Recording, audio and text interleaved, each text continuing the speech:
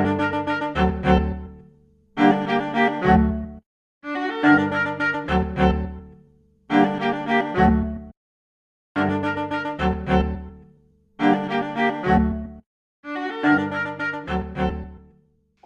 and welcome to Medieval Murder, the podcast that brings all things gruesome and historical to the comfort of your own home or car or wherever it is you're listening from. My name is Hannah Prettyman, and I'm here with my father, Kevin Prettyman, to discuss some of the most famous and infamous murders that took place in the medieval and early modern periods. Medieval Murder came to be first as a blog, then as an Instagram, and now as a podcast after I finished my master's dissertation on homicide in early medieval England. The podcast will feature some of the most famous murders in medieval history, some mini-episode series on different types of medieval murders, and interviews with historians and history enthusiasts alike. Today we'll be talking about the second part of Eagle's saga back in Iceland. So when we last left the saga, Kelduf, the Night Wolf, and Skallgrim, or Baldgrim, were preparing to leave Norway for Iceland after the death of Thorolf, the respective brother and son, at the hands of King Harold the Fair-Haired. And they had refused to join King Harold. Skallgrim and the Night Wolf felt it was best to leave Norway at this time for their own protection. During King Harold's conquest and unification of Norway, his maternal uncle, Guthrum, was in charge of Harold's armies and fought alongside Harold. After the unification of Norway, King Harold gave Guthrum East Angr and Ringerike. This is the area surrounding present-day Oslo. Guthrum had two sons, Sigrid and Ragnar, and two daughters, Ragnhild and Aslung. Upon Guthrum's death, King Harold sent the brothers Halvard and Sigtryg to bring Sigrid and Ragnar back to Trondheim, where the king was. Halvard and Sigtryg were involved in the killing of Thorolf, and the king had given them all of his properties and possessions. So these are Guttorm's two sons. Correct. And they are Halvard and Sigtryg? They are Halvard. No, they're Halvard and Sigtryg. And then who is Sigurd and Ragnar? Oh, though actually Signar and Ragnar are Guthrum's two sons. Then who are Halvard and Sigtryg? Yes. Great question. So if you remember, right before the death of Thorolf, they were the two that were not big fans of Thorolf, and so they had gone to the king and asked permission to kill him. And at first the king said no, then he gave them permission, and they went up to where Thorolf was. Okay. And then the king came and he died. And as a reward for being involved in that little action, the king gave Halvard and Sigtryg all of Thorolf's possessions. So kind of.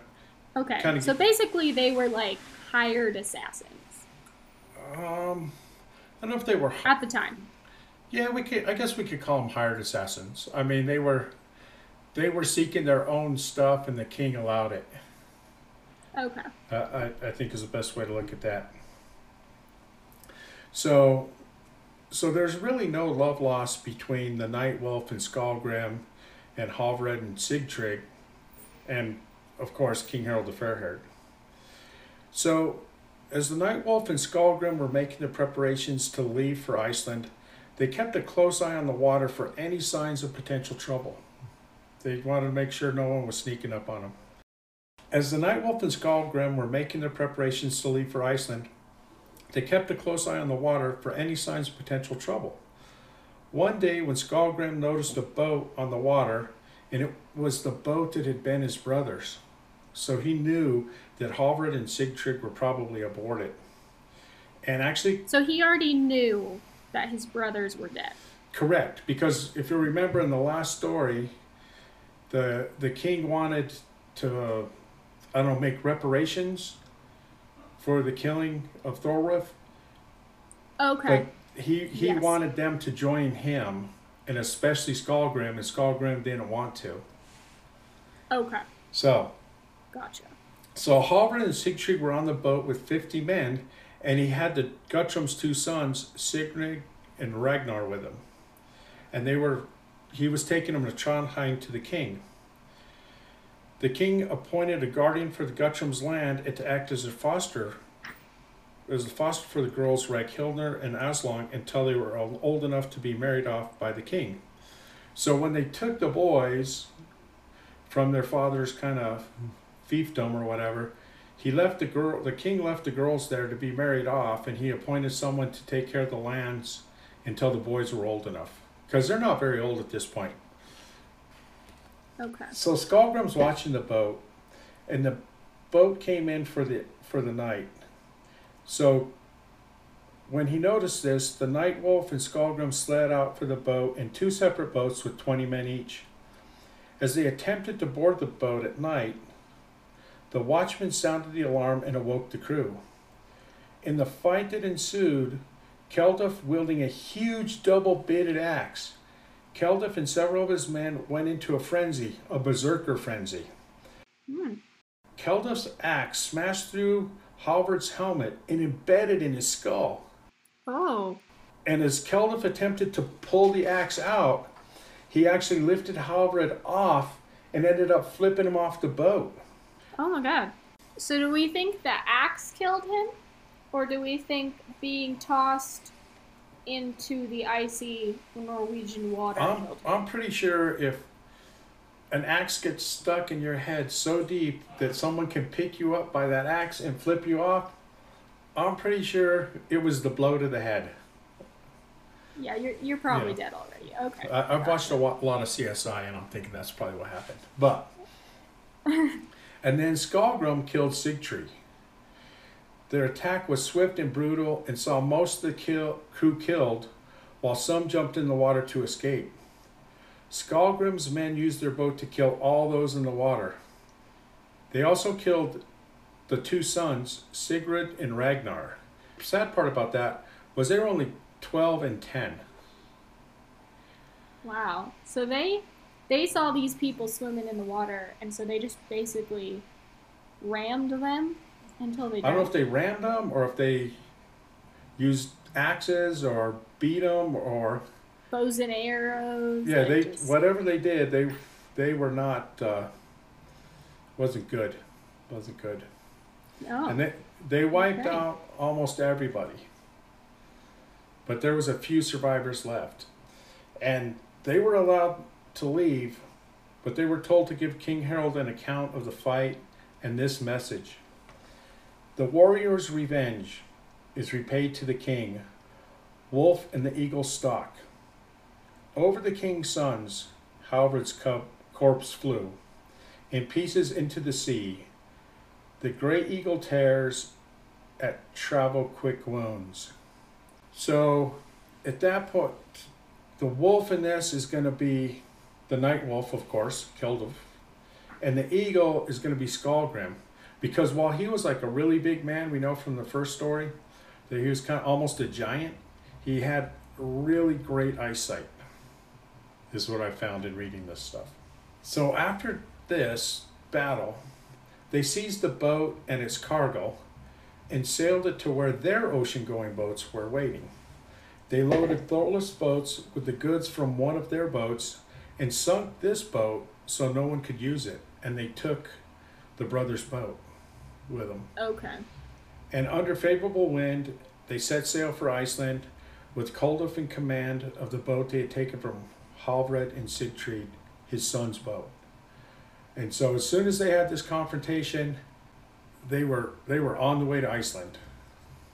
So before this time, so they've been up in Norway this whole time. Had they been to Iceland before? Is this their first trek to Iceland? It's, as far as I can tell, it's their first trek to Iceland. So had they heard of it, or were they just like, we're gonna sail in this direction? They had heard of it. There was other people that had gone to Iceland before and traveled back and said, there's great land and, there's nobody there. So there were some people that had already made the trek to Iceland and were, I guess, homesteading there or first immigrants to Iceland. Okay. So it is said that when one takes the character of an animal or goes into a berserker frenzy, that in this state no man is a match for them. So that's probably why the Night Wolf was able to flip him off the boat, with the guy with the axe in the guy's head. So he's in a berserker frenzy. So he's. Yeah, if you remember in the first part of the story, we talked about him being a berserker, also a shapeshifter, the Night Wolf. He's got a lot. He's got a lot of powers.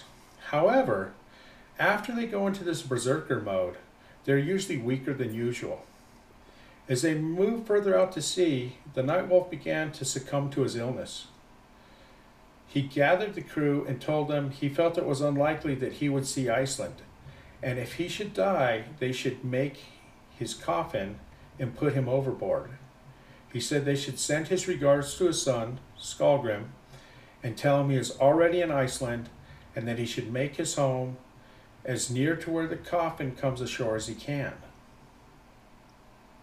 That's dark. Yeah, I mean, if you remember in the first story, the Night Wolf was really good about predicting some of the future. He knew bad things were going to happen to Thorolf if he went with the king. He kind of had, not only was he a shapeshifter and a berserker, but I think he had that third eye where he could kind of see the future. Okay. Which is interesting. Yeah. So shortly after he had met with the crew and told them all this, Koldulf did die. The Night Wolf died. And the crew put him overboard as he had requested. As part of the crew on the Night Wolf's boat was Grim the Hoglander, where he was from. And he was the wealthy son of a guy named Thorin. Grim had voyaged with Kelduf and Skallgrim as well as Thorolf. So Grim has been a friend of the family through a lot of different, not only this voyage, but he had gone on voyages and probably done raids with Thorolf. So he was trusted. Because of these relations he had, that this guy Grim had, he incurred the king's anger. After Koldulf's death, Grim took charge of the ship. They approached Iceland from the south and sailed up the west coast as they rounded the Reykjanes Peninsula. And that's going to be the peninsula. I didn't say it right. My apologies. That's going to be the peninsula that Reykjavik sits on today. Okay. And they saw a fjord. If you get on a map, you can find the Borgen Fjord, and it's like two fjords north of Reykjavik, and it's still named that today. Both ships sailed into it, and a storm came up with heavy fog and rain. The ships lost sight of each other at this point. When the storm cleared, Grim had sailed further up the fjord, but had lost contact with Skallgrim. They went up the Gulfa, or the Steam River, as far as they could, unloaded their cargo, and spent the winter there. They explored the area into the mountains and along the shore. They discovered where the Night Wolf's coffin had washed ashore in a small bay. They carried the coffin out to the headlands and piled rocks over it, marking the spot. Now, Skallgrim came ashore where a huge peninsula juts out into the sea with a narrow spit below it. They unloaded their cargo there and called the site Canaris, or Norness, and a Nor is a sailing boat. Skallgrim also explored the area into the mountains, found a forest, a great marshland. As he explored along the shore, he found Grim and was told about his father's death and taken to this burial mound. They parted for the winter and both returned to their men in camps where they had come ashore, and they wintered separately. Okay, so Skallagrim, since he was in a separate boat, didn't even know that his father had died. No. Okay. So he didn't know till he had run into him on shore, and then he got the Interesting. story. It's also interesting that the coffin came ashore within the fjord. Yeah, I mean, I'm not sure when they put it off the boat, Okay. but I don't know. I'm thinking it's more likely they put it off the boat when they were inside the land. I don't know, but Hmm. if they had put it out when they were out to sea and they found it, that's amazing. Yeah. You know. So the following spring, Skallgrim returned to the area where the Nightwolf's coffin came ashore and established a farmstead and named it Borg. Good name. Yeah, Quality name. quality name, Borg. And Do you know what that means in Icelandic? I do not. That's okay. No, I don't. But when I look at a map of Iceland, I think there's still a town. There's a town called Borgnes, and I think there may still be a town called Borg there. And when you do it on Google, you can see lots of roads and stuff. I bet they would not like us coming to cruise around and explore. I bet that's not Probably a not. cool thing to do. But Borg means castle, stronghold, or fortification. oh, okay, I like that. So in that area of Borg, there were many resources in the air: fish in the rivers and the sea, whales and seals, the nearby forests and marshlands. They began to establish the farmstead and build their livestock and started to divide up the land. So, they had brought so many animals with them, and now they're going to start trying to breed them and increase the herd. What So, kind of animals do you think they brought? I mean, I'm picturing one of those small Viking ships that's pretty skinny. no, actually, they had, like, the ocean going ones were wide, were pretty wide. I think I read where they're half as wide as they are long. So, if you had a Okay. 40-foot boat, it'd be 20 feet wide. You Okay. know, and also the way they built them, there was area down below that actually, Okay. if they filled it, when they'd go raiding, they'd fill it with rocks, get their loot, throw the rocks out, so it would ride right in the water, and it was more stable when the boat was full than if it was empty. That makes sense. And I think Okay. they probably had probably horses, probably I'm assuming chickens, probably sheep, and I don't know if they had cows or oxen or stuff like that. But Okay. if you go to Iceland today, you'll see a lot of sheep and you'll see Icelandic horses. So, but Skallgrim was a skilled craftsman, set up his forge and began working with iron and building ships. It is said that Skallgrim needed an Edda, a suitable rock to do his ironwork on, as there were none suitable in the area, just pebbles that washed ashore. He set out in his rowboat into the sound and set anchor. He dove down under the water and retrieved a large stone and returned it to shore. It was a huge stone, supposedly that 4 men couldn't lift, and Skallgrim is said to have done it by himself. The stone is said to still be there, and you can see the hammer marks from Skallgrim's ironwork. So maybe along the shore somewhere in Borg, Real big a real rock. big rock that looks like someone used it as a fort. But he had people that were working for him, and he was a hard worker, very industrious. And I've got a verse here that he supposedly wrote, because he worked zealously in his forge, and the farmhands complained about having to get up so early. And so he's kind of like his dad, because his dad got up early and then was grumpy in the evenings, if you remember. And it was then that Skallgrim made this verse: "The wielder of iron must rise early to earn wealth from his bellows. From that sack that sucks in the sea's brother, the wind, I let my hammer ring down on precious metal of fire. The hot iron, while the bag wheezes, greedy for the wind. So he's like a true blacksmith. But being an industrious man, he established another farmstead at Alftenese and a third at Ancra Fields. He set his men upriver to fish for salmon. He sent Odd the hermit by Gulfran to take care of the salmon fishery, and in the process established the livestock herd. They were allowed to roam freely in the area and eventually into the mountains for summer. Noticing how well the animals did over the summer in the mountains, he established yet another farm in the mountains. And so, I don't know if it's because he was first there or his dad was dead, but we're going to start seeing like giving people property. So he kind of takes the lead. Yeah, or assigning people certain things to do. Like, and I think this is going to come up not in this episode, might be in 3 or 5 or I don't know. I mean, there's a lot to this whole story.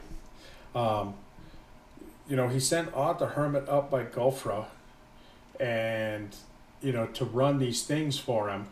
And I think we're going to see later on in life it becomes an issue for Egil. That what becomes an issue for I think what ends up happening is people that have been doing stuff for his dad either get a little full of themselves and claim it as their own land at this point, and Egil gets sideways with them, or Egil doesn't give them the same respect. I mean, we'll find out in episode 3, 4, 5, 20. I'm not sure which one. Okay. But just kind of remember that Skallgrim's giving people stuff, allowing them to do stuff, and then and at this point it's really early on, and I'm not even sure Egil is born yet. He'll be born by the end of the episode though. Okay. As more people came to this part of Iceland, Skallgrim would help them in a sense and assign them or give them areas of land to call their own. So that's kind of what we were just talking about. But as people started showing up in Iceland, he might take them in for the winter and then say, here, you should go over here. This would be a great place for you. So, meanwhile, back in Norway, King Harald was raging over what the Night Wolf and Skallgrim had done. He had confiscated their land, any possessions they had left behind. People who were friends or relations of theirs were beginning to feel the wrath of the king, and he was dealing out some punishment. Many began to flee Norway. So, Yngvar, Skallgrim's father-in-law, set all his possessions in a boat and set sail from Iceland, because he was probably public enemy number 1 there. Upon hearing of his father-in-law's arrival, Skallgrim met him and invited him to stay at Borg with members of his party. The following summer, Skallgrim gave Yngvar the farm at Altris and the land around it. Yngvar accepted and did well on this land, becoming a wealthy man. Skallgrim and his wife Bera had many children, but they all had died. Oh. They had a son, Thorolf, named after Skallgrim's brother, who they sprinkled with water, and he was said to resemble Thorolf in looks and disposition. And he was cheerful in character and strong and excelled in skills that was customary for gifted men to practice. So when they said that his son was sprinkled with water, was that baptism? I don't know if it's a baptism. At this point, I mean, they had been raiding Christian monasteries, right? So they may have known about the custom, and maybe after they had some deaths, they thought, let's maybe baptize them. I don't know if that's what their intention was, but they found that, Thorolf survived after being sprinkled with water, so. Okay. But that's a good question. I couldn't find anything that said they were baptizing them, but it kind of makes sense. Yeah, okay. And they also had 2 promising daughters, Sengum and Thorum, who were very promising children. You don't really hear a lot about the girls in these sagas. No, probably not. But maybe we'll find some more out about them. They also had another son that they sprinkled with water, Egil. Now, he was an ugly child with black hair who closely resembled his father. He was big and strong for his age, and at 3, he was as big and strong as a boy of 6 or 7. He became talkative at an early age and had a gift of words. He became difficult to deal with in his games with children of his own age. So I don't know if he was a bully or if he was just didn't realize how strong he was. Yeah, they also just insulted Skallagrim by being like, "You are an ugly child that resembles your father." So obviously, his father's not the prettiest to look at there. Yeah, if you remember in the first one, that they're both Thorolf is like Skallgrim's brother. He's good looking. The way they described Skallgrim at the time, he was this guy. He's a big man. He's a big man and ugly, with black hair. And then Skallgrim went bald, and then he was Baldgrim.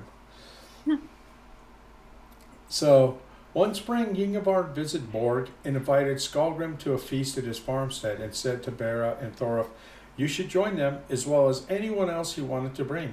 So Skallgrim accepted Ingvar's invitation, and Ingvar went home to brew the ale and prepare the feast. Skallgrim had gathered about 15 people to go to the feast, and Egil was not one of them. Egil said he wanted to go, and his father said, "No, there's going to be heavy drinking, and you don't know how to behave. You're enough trouble when you're sober." So I don't know I don't know how old this kid is at this point, or when they started drinking in Iceland, but I know. I was just picturing like this 7-year-old just completely drunk on the mead. yeah, I don't know. You kind of lose time of time and space here. Yeah. So let's hope he's at least 12. I don't know. So after the party left, Egil got one of his dad's pack horses and rode after them, kind of at a distance, and then followed him through the marshland so they couldn't see him. He arrived late in the evening, and everyone was sitting around drinking. Ingvar welcomed Egil and asked him why he was so late, and Egil told him of the conversation with his father and his journey there. So he just ratted him out. He was like, "I wasn't invited. Right. So I followed, and I'm here now." Yeah, and you got to remember that Ingvar is Egil's grandfather. So what would your grandfather do if I said you couldn't go somewhere and you showed up? He'd welcome you, and then tell me what a butt I was. So what Ingvar did is he set Egil next to him, facing Skallgrim and Thorolf, and at that time they were entertaining themselves by making up verses. They didn't have Netflix, they didn't have the radio, so they do a lot of poetry. So Egil joined in and spoke this verse. "I have come in fine fettle to the hearth of Ingvar, who gives men gold from the glowing, curled serpents' beads of heather. I was eager to meet him. Shedder of gold rings, bright and twisted. From the serpent's realm you'll never find a better craftsman of poems, 3 winters old than me." Ingvar repeated the verse and thanked Egil for it. The next day he gave him a reward for it, 3 shells and duck eggs. Later that day, Egil recited this verse about his reward. "The skillful hardener of weapons, that peck wounds of eloquent, Egil in reward for 3 shells, the rear up ever silent in the surf, that upright horseman of the field, where the ship race know how to please Egil. He gave him a 4th gift, the brook wobbler's favorite bed." The 4th gift was he gave him a place to stay for the night. If you think of a brook wobbler's favorite bed, it's a nest. So, he gave him some place to stay. And we're gonna see this is kind of the end. This was kind of a natural stopping point where we got Egil kind of in the picture now. He's a rambunctious one. He's big. He starts a lot of crap. It sounds like may like to drink some. So in a later episode, we'll get a little more in depth into him. Some things that were really neat here is looking at the map of Iceland and thinking about, these people were there in like 6 to 900, and they were kind of the first people there. The other thing that's interesting about the whole thing is, when you think about European expansion, there was always somebody there. Like when we came to the New World, when the Europeans came to North America, South America, there's always somebody already there. And I think, Iceland is probably the biggest place. When people showed up, there was nobody there. Yeah. So that's interesting, to me. Yeah. Well, it sounds like Eagle's about to just kind of mess some shit up in here. Yeah, I don't know. I mean, I think the other thing you see in the following episodes is just the problem that people cause. As Iceland gets more populated, I mean, it's not very populated today, but as it got more populated, there's more opportunity for people to become sideways with each other. All right, so we're going to get a lot more murder. I think there's going to be some more deaths coming. There's going to be definitely some more feuds, kind of family feuds between people, and revenge, So, yeah. Yeah, perfect. Okay. Well, thank you for listening to Medieval Murder. If you have any listener questions, comments, or topic suggestions, please feel free to reach out via our Twitter account @MurderMedieval, our Instagram account @MedievalMurder, or via email at info.medievalmurder@gmail.com. Tune in 2 weeks for our next podcast.